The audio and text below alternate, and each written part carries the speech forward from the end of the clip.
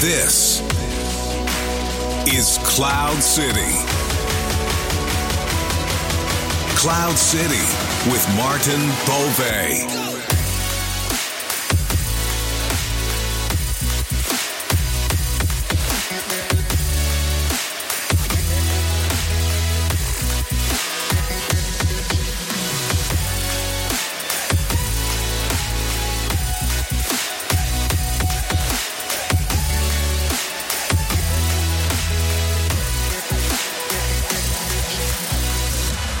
Hey, hallo allemaal. Ik ben Maarten Beauvais, dit is Cloud City. En ik heb vandaag hoogbezoek in de studio. Hoogbezoek vanuit Microsoft. Erik Kerkhoff zit hier voor mij. Hij is directeur van de commerciële partnerorganisatie. Wat dat juist inhoudt, daar duiken we zo meteen nog op in.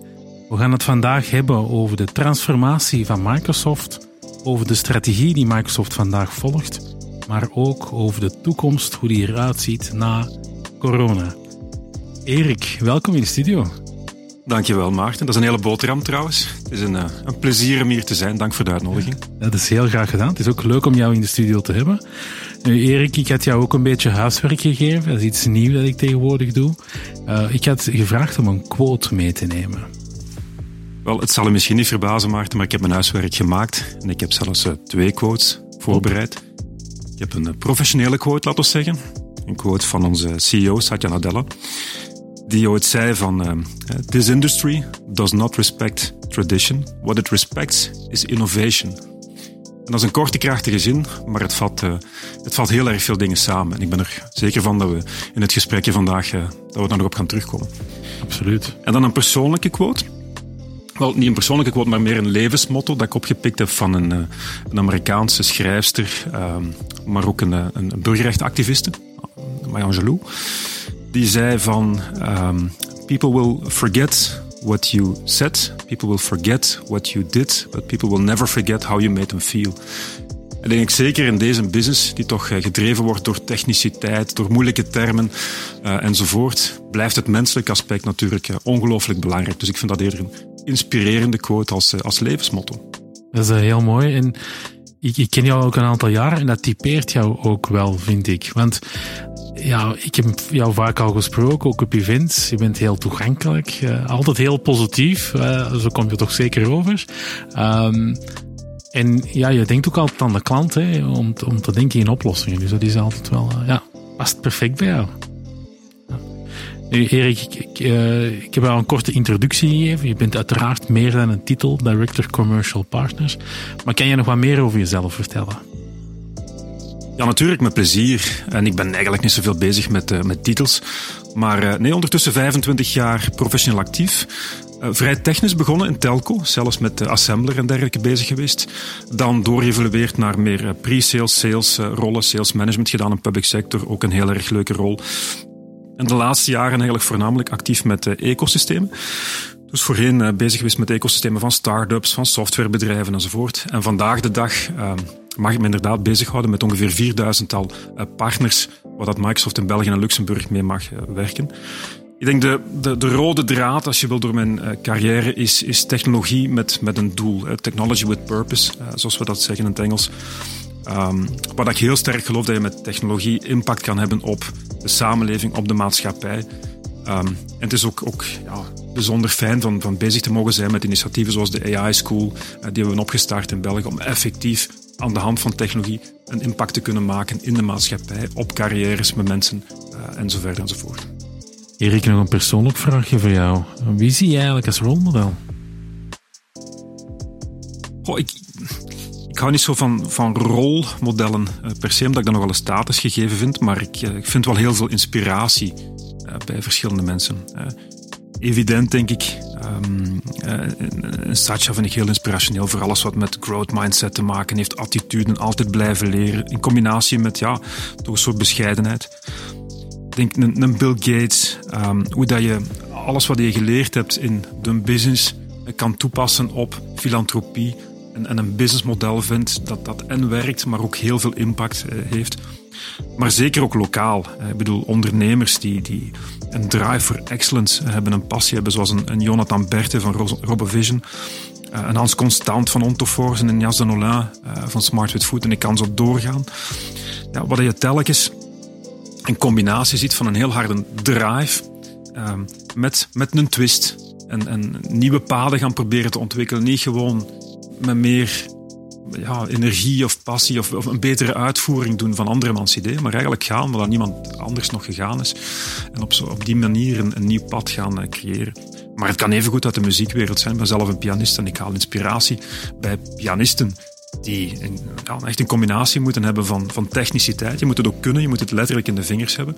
En dan de creativiteit om het nieuwe te zien en een nieuw pad te ontwikkelen. Dus voilà, daar vind ik mijn inspiratie. Ja, dat is heel fijn om te horen, Erik. En ik heb iets over jou bijgeleerd en ik moet eerlijk zijn, ik heb hier al een aantal gasten in de studio gehad die allemaal wel iets met muziek doen. En ik ben altijd aan het denken de laatste tijd van, ik moet eens een muzikale editie doen van Cloud City. Jonathan Berthe vorige week bijvoorbeeld was ook met de gitaar hier aan het spelen, ook met de piano eventjes. Ik heb nog al een paar gasten gehad, dus daar moet ik toch eens goed over nadenken dat ik sowieso een format kan uitwerken. Nu, misschien eventjes die partnerorganisatie. Kan je daar kort eens over uitleggen hoe dat die werkt, wat de rol daarvan is? Kort zal de uitdaging worden, Maarten, maar ik zal mijn best doen. Alleszins, als je kijkt naar de manier waarop Microsoft België georganiseerd is, dan zijn dat is een stoel met 4 poten, zei ik altijd, en op een 4-tal pijlers gebaseerd. Een van de eerste pijler is, laten we zeggen, alles wat met klanten te maken heeft. De industrie, zoals je noemt. En daar ga je typisch de salespersonen vinden. Een tweede pijler is alles wat met technologie te maken heeft. Dus daar vind je typisch de specialisten, solution sales, wat we noemen enzovoort, de experten in de technologie.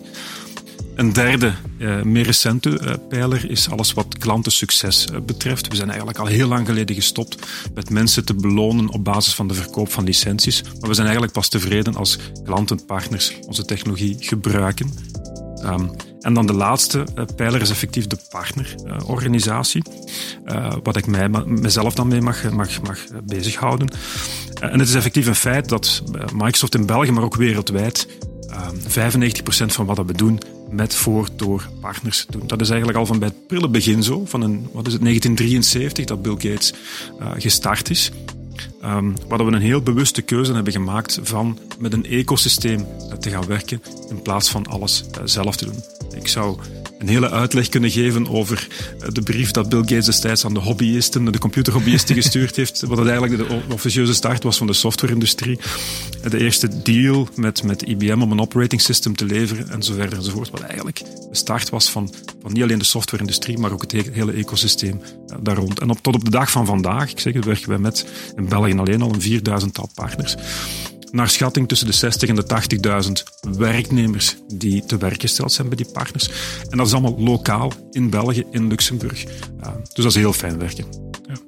Ja, en eigenlijk de functie van die partners, dat kan je niet vervangen door dat zelf te gaan doen. Hè. Dat is uniek eigenlijk, hè, die connectie ook met hun eigen klanten.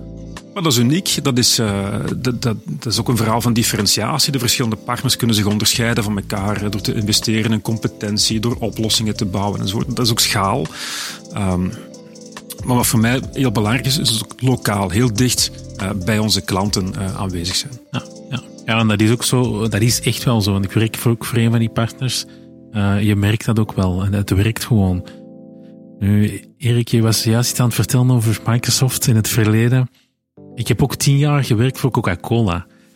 Nu, het gevoel dat Coca-Cola je geeft, als het kerstfeest is en de Coca-Cola vrachtwagen staat buiten voor de eventhal, toen we nog ooit events mochten doen, daar krijg ik nog altijd kippenvel van. En het moment dat jij nu juist vertelt van Bill Gates en de geschiedenis een stukje, hoe voelt dat eigenlijk om voor Microsoft te werken? Ja, dat is fantastisch. Ik ga dat niet onder stoelen of banken steken. Ik ben nu 15 jaar actief bij Microsoft. Verschillende evoluties meegemaakt. Misschien gaan we het daar nog over hebben, over de transformatie van Microsoft onder Satya Nadella. Maar ik denk de energie, de mate van innovatie, het feit dat je inderdaad niet alleen naar jezelf hoeft te kijken, maar in een ecosysteem kan werken van partners en klanten met lokale impact. Dat geeft mij nog elke dag heel veel goesting om te gaan werken. Ik heb nog geen enkele dag in die 15 jaar met tegenzin moeten gaan werken. Dus dat toch het leukste dat er is nu. Ja, absoluut. Ja, dat wil iedereen. Inderdaad, je raakt het aan. Onder Satya Nadella is er heel veel veranderd. Ik denk als we... laten we zeggen, Satya is nu ongeveer 7 jaar aan boord. 2014, ja, klopt. Ja. Ik denk als we toch misschien een paar jaar ervoor gingen kijken... Microsoft ging misschien verschillende kanten uit, was zoekende. Dat is mijn persoonlijke mening dat het ook eenmaal anders kunnen aflopen met Microsoft. Ik zeg niet dat het verdwenen had geweest, maar er zijn toen toch een aantal strategische keuzes gemaakt die niet altijd succesvol waren. En dan is er eigenlijk een heel transformatie gestart. Dat geleid heeft tot de Microsoft van vandaag, dat super succesvol is, dat een positieve impact heeft. Kan je iets vertellen over wat daar is gebeurd en hoe dat die transformatie is gelopen? Ja, dat is natuurlijk een heel interessante vraag. En het is inderdaad deze maand, exact 7 jaar geleden, dat Satya begonnen is als CEO. En met zijn aantreden heeft hij eigenlijk een fantastisch verhaal van transformatie in gang gezet. Toch met de focus op cultuur. Samengevat onder de noemer Growth Mindset. By the way, voor de liefhebbers, heel mooi opgetekend in zijn boek Hit Refresh. En we kwamen inderdaad, Maarten, uit een organisatie die nogal bestond uit silo's van producten, centraal commando, laten we zeggen lokale executie. En we zijn heel sterk geëvolueerd naar een lerende organisatie met local empowerment. Nu, Satya was niet nieuw bij Microsoft. Hij is er gestart in 1992. En vlak voor zijn aantreden als CEO was hij verantwoordelijk voor de Server and Tools groep. En daar plant hij eigenlijk al de eerste zaadjes van cloud en het latere Azure, zoals we dat dan nu kennen. En ja, wat mij onmiddellijk opviel na zijn start is de focus op cloud first, mobile first en vooral het omarmen van andere ecosystemen. Ik denk letterlijk luttele weken na zijn start werd opeens Office voor iPad beschikbaar. En apps voor iOS, Android kregen de voorkeur boven het eigen Windows Phone. En ik herinner me bijvoorbeeld nog levendig dat hij op een Salesforce-conference nota bene een iPhone bovenhaalde, echt uit zijn achterzak toverde en zijn favoriete apps, Microsoft apps, op een iPhone toonde. Gewoon, ik moet zeggen, sindsdien hebben we een ongelooflijke golf gezien van innovatie. Bijvoorbeeld de HoloLens, op het gebied van artificiële intelligentie enzovoort. En herinnert u de quote dat ik in het begin aangaf? This industry doesn't respect tradition, it only respects innovation. Ja, dat is gewoon heel belangrijk geworden. Maar naast de innovaties is het toch voornamelijk ook een hele sterke focus op samenwerkingen, op partnerships, die mij ook aantrekt. Getuigen bijvoorbeeld de acquisitie van Minecraft, van LinkedIn, van GitHub, maar ook samenwerkingsakkoorden met een Adobe, met een SAP enzovoort. En wat daarbij opvalt, is dat er een heel sterke overtuiging is dat dat geen zero-sum game moet zijn. The winner takes it all, dat is niet zo. Maar echt een verhaal van waardecreatie. En ik moet zeggen, ook lokaal resoneert dit vandaag nog heel erg sterk. Voor elke euro omzet, zeggen we wel eens bij Microsoft, is er een factor 10 die gerealiseerd wordt in het ecosysteem. Dus al bij al denk ik een fantastisch verhaal van transformatie, van innovatie, maar bovenal van cultuur en het menselijk aspect. Dat mij inderdaad ook heel sterk verbaasd heeft, niet in het minst door de snelheid waarmee dit allemaal is neergezet. Oh ja, en wat Satya betreft, ik denk naast het business leadership, waar ik het net over had, vooral ook zijn persoonlijke stijl, dat trekt me heel erg aan. Een stijl van bescheidenheid, een attitude van altijd bij te willen leren, van know it all naar learn it all. Want dat is gewoon heel erg fijn om mee te werken. Ja. Hij komt ook heel rustig over als je hem ziet spreken eigenlijk. Ja, een paar keer in Las Vegas ook eens een paar keer gezien. Ik vind het vooral, want het is toch een heel change in heel die organisatie van Microsoft. Ik vind het ongelooflijk hoe dat hij heeft klaargespeeld op zo'n korte tijd. Want er zijn niet veel managers of leiders die dat klaarspelen zelfs. Ja, en ik denk net daarom, de keuze die gemaakt was, zoals ik het percipeerde destijds, is vooral te focussen op die cultuur. De cultuur die we tot dan toe intern hadden, was toch misschien wat meer silo-denken. De verschillende departementen, stammen, elk met hun product bezig, laten we zeggen. Ik denk dat Satya dat opengebroken heeft. En in plaats van achteruit te kijken naar hetgeen dat we tot dan toe hadden, vooruit te kijken naar de ongebreidelde opportuniteit die er nog aan stond te komen. En dat is een cultuurverandering. En inderdaad, Ik denk een van de grootste realisaties, en dat is makkelijker gezegd achteraf dan als je er middenin staat, is de snelheid waarmee dat die cultuur is veranderd, is aangepakt, is omgeslagen. Ja, dat is eigenlijk ongezien. Die snelheid, die cultuur. En ik moet ook wel eerlijk zijn, als ik naar Microsoft België kijk, het team waar jij onder andere ook verantwoordelijk voor bent, je merkt ook alle mensen die ik ken bij Microsoft België, die ademen die cultuur ook in en uit. Dat is fantastisch, dus het heeft echt gewerkt. En jullie zetten dat ook over, dat gevoel en die ondersteuning en transformatie in het partners-ecosysteem. Hoe kijk jij er vandaag naar? Hoe helpen jullie vandaag klanten, partners met hun digitale transformatie? Digitale transformatie is natuurlijk een buzzword. In essentie komt het erop neer dat je bedrijven, organisaties helpt transformeren aan de hand van technologie, aan de hand van digitaal. En ik denk het eerste dat we moeten zeggen, Maarten, is dat we in de afgelopen periode het equivalent hebben gezien waarschijnlijk van 2 jaar digitale transformatie op 2 maanden. Typisch, als wij kijken, het soort van framework dat we gebruiken voor digitale transformatie bestaat uit 4 pijlers. Er is altijd een pijler werknemers, employees. Er is het verhaal klanten, er is het verhaal producten en je hebt je processen, operaties. En onze rol daarin is dat we onze klanten en partners willen helpen aan de hand van het cloud-platform om wat we noemen de digitale feedback loop te organiseren. Dus de digitale feedback loop gaat over het ontsluiten van de data die typisch in de verschillende silo's zitten. Je hebt werknemersdata, klantendata, ERP-data enzovoort. De kracht zit erin als je die data uit die verschillende systemen kan halen met elkaar gaan verbinden, zodat je bijvoorbeeld van je klanten gaat leren welke producten ze echt willen en daar je productieprocessen op gaat afstemmen. Dat je werknemers uitrust met de juiste tools op een degelijke manier met klanten te communiceren en zo de processen te verbeteren enzovoort. Ja, dus het realiseren van die digital feedback loop is wat we doen om klanten te helpen in hun digitale transformatie. Dus, nu, kan je daar een paar successtories van delen? Jazeker. Er zijn een keer dat we beginnen kunnen we verhalen blijven vertellen. Er zijn heel mooie voorbeelden, groot en klein. Een van de meer recente dat ik mij voor de geest kan halen is bijvoorbeeld de NMBS, onze bloedeigen NMBS.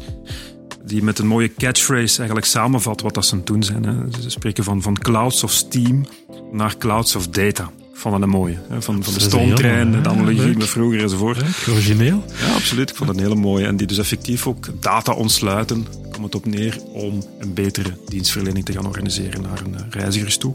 Maar bijvoorbeeld ook coole toepassingen. Waar dat ze in plaats van het fluitje van de conducteur van vroeger om een trein op tijd te laten stoppen en vertrekken.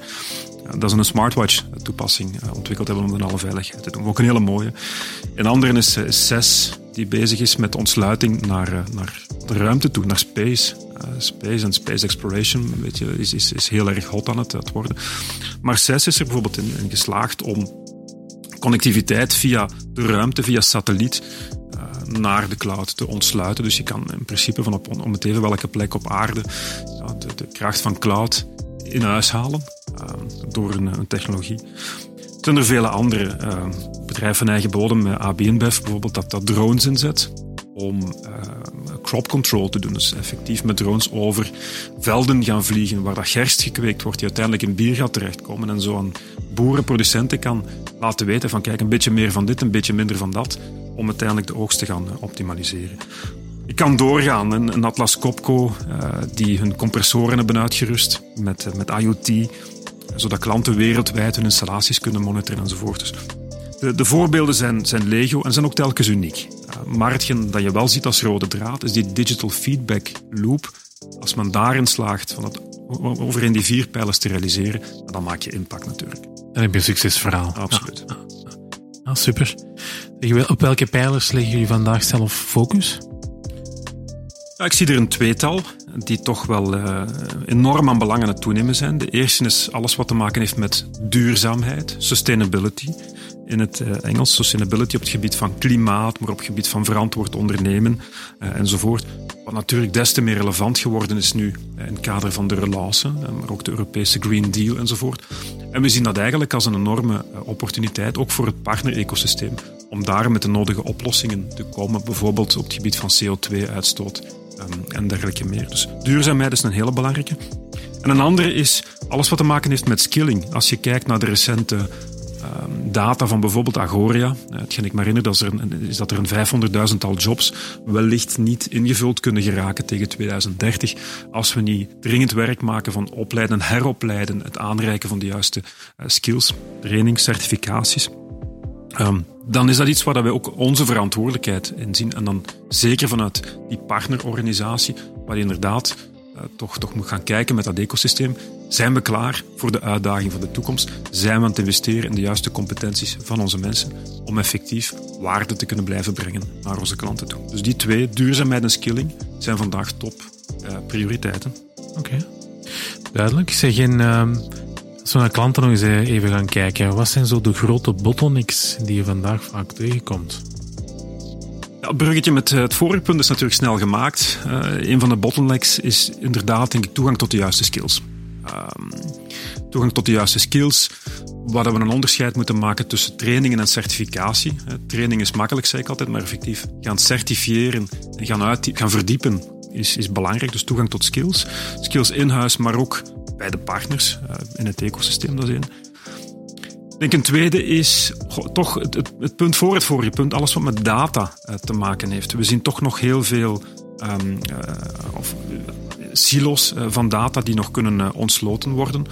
En er is zeker nog ruimte om op niveau van elk bedrijf een datastrategie te hebben. En ik zeg dat wel eens schertsend. Klanten zitten vaak niet in de datacenter business, maar zitten in de data business. En in de data zit eigenlijk de waarde voor hun als bedrijf. En er is infrastructuur voorhanden bij de hyperscale cloud providers om dan het datacenter erachter te organiseren. En denk een laatste, en dat is misschien een onderliggend punt aan de hele discussie, is een digitale cultuur. Hebben we echt als onderneming een digitale cultuur en creëren we de ruimte voor onze werknemers om te innoveren, digital first, zoals we dat zeggen. En zijn we oude processen aan het automatiseren. Een beetje de oude wijn in nieuwe zakken. Dus dat zijn wat mij betreft de skills, de datastrategie en het misschien gebrek soms aan digitale cultuur. Dat zijn wel bottlenecks die ik af en toe zie komen. Ja, daar kan ik me helemaal in vinden. Nu, inderdaad, de digitale cultuur, mindset, skills.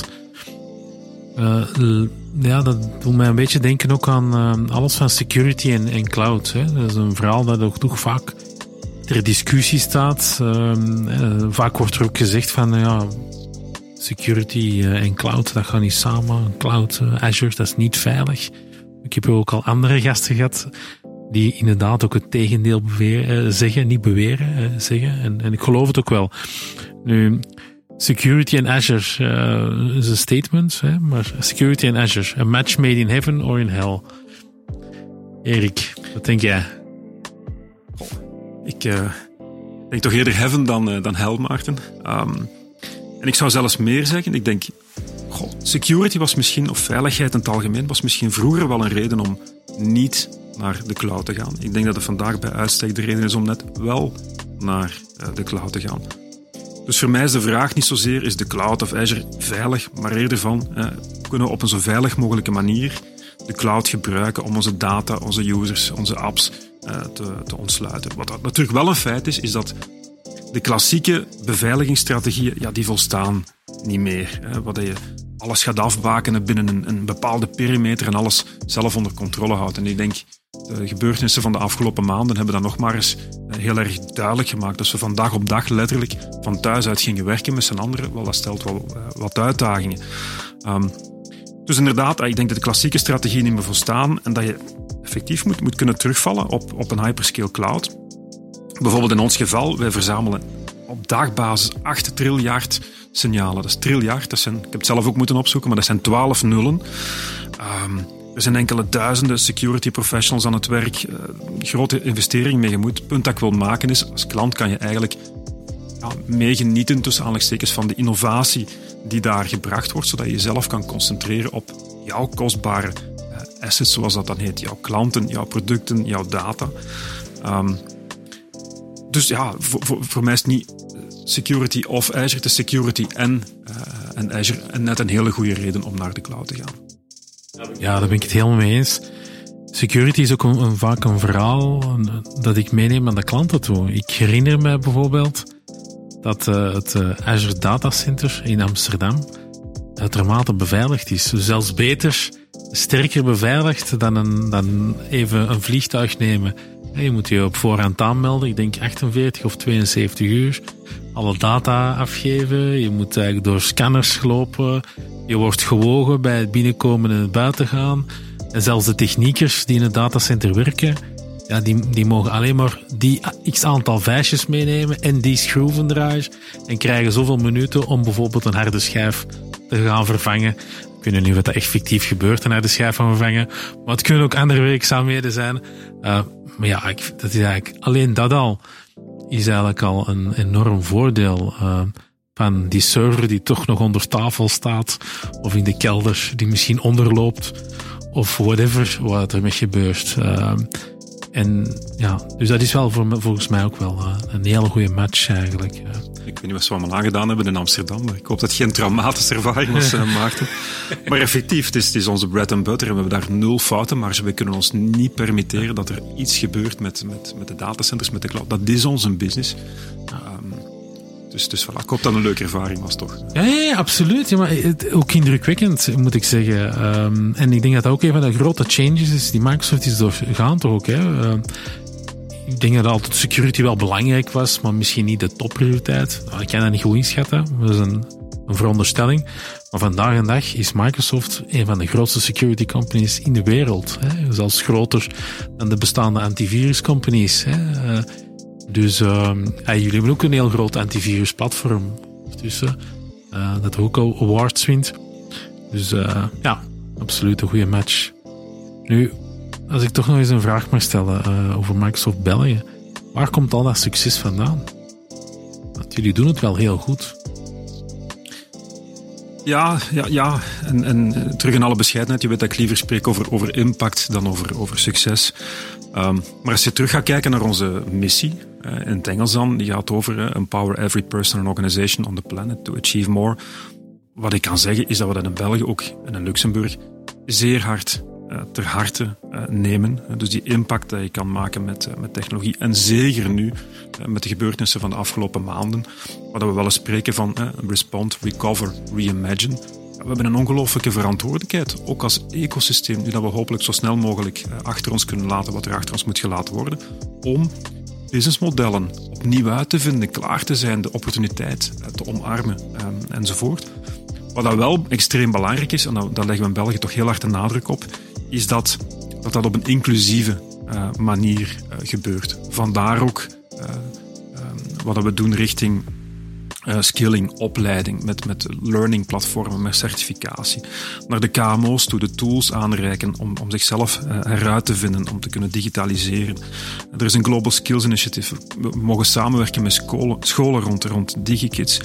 Ik ben zelf mogen betrokken zijn bij de AI School. Bijvoorbeeld waar je naar mensen die minder geprivilegeerd zijn geweest kan helpen. En wat dat AI kan helpen. Er is hetgeen dat we doen met filantropie, met de NGO's. Wat we gedaan hebben, nog steeds doen richting gezondheidsinstellingen, kritische infrastructuur enzovoort. Ik denk, lang verhaal kort, de rode draad is welke impact kunnen we maken aan de hand van technologie. Ook hier heel concreet in België, samen met partners. Ja, oké. Nu, ik wil het ook eventjes over de toekomst hebben. We hebben eigenlijk voor de podcast afgesproken dat we €5 in de pot gingen steken, elke keer als we corona zeiden. Ik denk dat ik aan het verliezen ben, dus dat is niet goed, maar oké. Ik wil inderdaad niet te lang stilstaan bij corona, zeker niet. Maar ik wil wel kijken wat er na corona komt. Ik geloof persoonlijk dat er ook heel veel opportuniteiten aankomen, waar we ons nu al moeten voorbereiden. En ik denk dat jij er ook van overtuigd bent. En ik wil eens horen hoe dat jij er naar kijkt en hoe dat Microsoft er eigenlijk naar kijkt. Hoe dat die toekomst er gaat uitzien. En waarom dat die zo goed gaat zijn. Laat me zeggen, Maarten, dat ik alleszins... Ik ben een geboren optimist sowieso, dus misschien dat daardoor mijn antwoord al gekleurd is. Maar ik ben eigenlijk zeer optimistisch over de toekomst. Zowel de nabije toekomst als de wat verdere toekomst. Waarom zeg ik dat? Omdat ik zie dat wat we noemen de tech intensity, de tech intensiteit, nog zal toenemen. En ik denk dat het heel duidelijk is geworden de afgelopen maanden dat de rol van technologie dat geen nice to have meer is, maar echt een essentieel instrument dat we kunnen gebruiken om de continuïteit van bedrijven, de weerbaarheid van bedrijven, van onszelf, alles wat met skilling te maken heeft, dat we dat echt kunnen gaan gebruiken als een middel. En dat technologie geen doel op zich is, maar effectief een middel om impact te gaan genereren en gewoon te zorgen voor een betere wereld voor ons allemaal. En als je dan ziet, tegelijkertijd zijn er een aantal maatschappelijke veranderingen die versneld zijn geweest. De manier dat we werken, bijvoorbeeld. De manier dat we misschien gaan wonen, dat we leven, dat we voor onze ontspanning gaan zorgen, dat we reizen. Dat is grondig door elkaar geschud.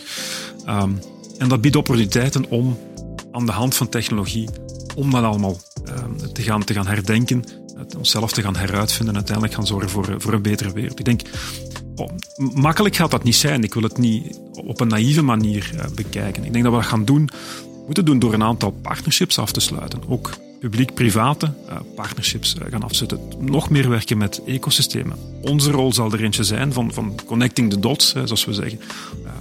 Mensen, partners, klanten met elkaar gaan verbinden om samen aan die kar van innovatie te gaan trekken. En ik denk ook een bijzonder aandachtspunt naar onze publieke sector toe, naar de overheid toe, waar we ook effectief moeten helpen om daar nog meer data-driven oplossingen aan te gaan reiken, zodat we effectief de juiste beslissingen kunnen gaan nemen op basis van de juiste data, inzichten enzovoort. En dan misschien een laatste punt, dat is gewoon een persoonlijke vaststelling. Ik zie dat er heel veel loutering is geweest. En wat ik bedoel is dat bedrijven terug kijken naar hun essentie, naar hun core. Wat is mijn doel? En een doel van een bedrijf is niet winst maken. Hè. Een doel is impact genereren. We noemen dat soms wel een keer purpose-driven digitale transformatie. Ik denk dat we daar nog veel meer van gaan zien in de komende jaren. Als we naar technologie gaan kijken, wat zijn de technologieën die voor jou, die in jouw opzicht het meeste impact gaan hebben dan de komende jaren? Dan moest ik natuurlijk een kristallenbol hebben. Het zou makkelijk zijn, maar ik zie wel een paar dingen. Ik denk, als je een onderscheid maakt tussen de korte termijn, de middellange termijn en de lange termijn, op korte termijn, een evidente, denk ik, is alles wat te maken heeft met samenwerken. Nog makkelijker samenwerken. Als je ziet Teams bijvoorbeeld, vandaag al meer dan 100 miljoen gebruikers, is gewoon essentieel geworden voor bedrijfsvoering, voor communicatie tussen mensen. Is hard op weg om het nieuwe operating system te worden. Is veel meer dan een communicatietool.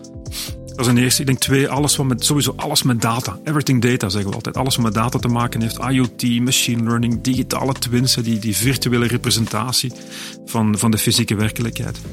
Dat is een tweede. En ik denk ook digitale sales en marketing. Nieuwe klantenervaringen, terug met de lessen die we geleerd hebben uit het recente verleden, gaan daar denk ik belangrijk zijn.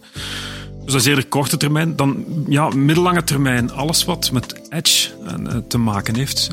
Je ziet de komst van 5G, ook in België. Hoe ga je de kracht van de cloud, de power van de cloud, heel dicht bij mensen, bij toestellen, bij auto's, bij drones gaan brengen? Dat is middellange termijn dat op ons af aan het komen is. Aan de lange termijn is het natuurlijk veel meer speculatief, maar iets dat mij bijzonder boeit persoonlijk is bijvoorbeeld alles met quantum computing te maken heeft, omdat je daar op een exponentiële manier aan computing kan gaan doen, op geen enkele manier te vergelijken met alles wat we tot nu toe geleerd en gedaan hebben. Erik, we komen stilaan aan het einde van de podcast en ook de laatste vraag. En traditioneel gaat die meestal rond het advies van mijn gast aan de bedrijven. Hetgeen dat ik aan jou wil vragen, wat is voor jou het beste advies dat jij zou kunnen geven aan bedrijven die vandaag nog niet zijn begonnen met hun digitale transformatie of hun journey naar de cloud? Ja, ik zie wel een aantal dingen, Maarten. Ik denk, het eerste waar ik op zou focussen is het investeren in een echte digitale cultuur. Het werken aan die cultuur, aan wat we noemen de growth mindset. Je kan alles leren, ook digitaal. Attitude drijft resultaat. En ik zou er niet van uitgaan van het is allemaal een keer uitgevonden geweest, we hebben dat al een keer geprobeerd, het gaat niet lukken enzovoort. Dus ik denk echt een positieve, optimistische digitale cultuur, daar begint het mee. Een tweede, heel concreet, het bouwen van een datastrategie. Niet van een stukje, dus niet een typisch automatiseringsproject of ik ga mijn CRM vervangen door een andere CRM bijvoorbeeld, maar het connecteren van die 4 pilaren waar we het er straks even over gehad hebben. En dan een laatste, en vergeef mij dan mijn achtergrond, maar werk met de juiste partner. Laat je begeleiden. We zijn ongelooflijk bevoorrecht dat we in België een heel sterk partner-ecosysteem hebben met heel erg veel competenties, heel dicht bij de klant. Dus aarzel zeker niet om je te laten begeleiden door de juiste partner. En kies voor actie. Wacht niet tot het plan compleet en perfect is. Begin bij wijze van spreken morgen aan je eigen digitale transformatie. Oké, Erik, dat is een heel mooi om mee af te sluiten. Dankjewel. Dankjewel voor naar de studio te komen ook. Onze corona-veilige studio, moet ik toch nog eventjes erbij zeggen. Ondertussen aan de luisteraars wil ik jullie bedanken voor het luisteren. En volgende week dinsdag zijn we er terug.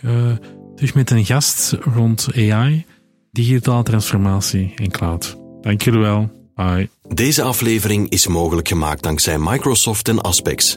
Aspex, de partner met meer dan 15 jaar ervaring in application hosting voor al uw cloud-oplossingen. Onze missie?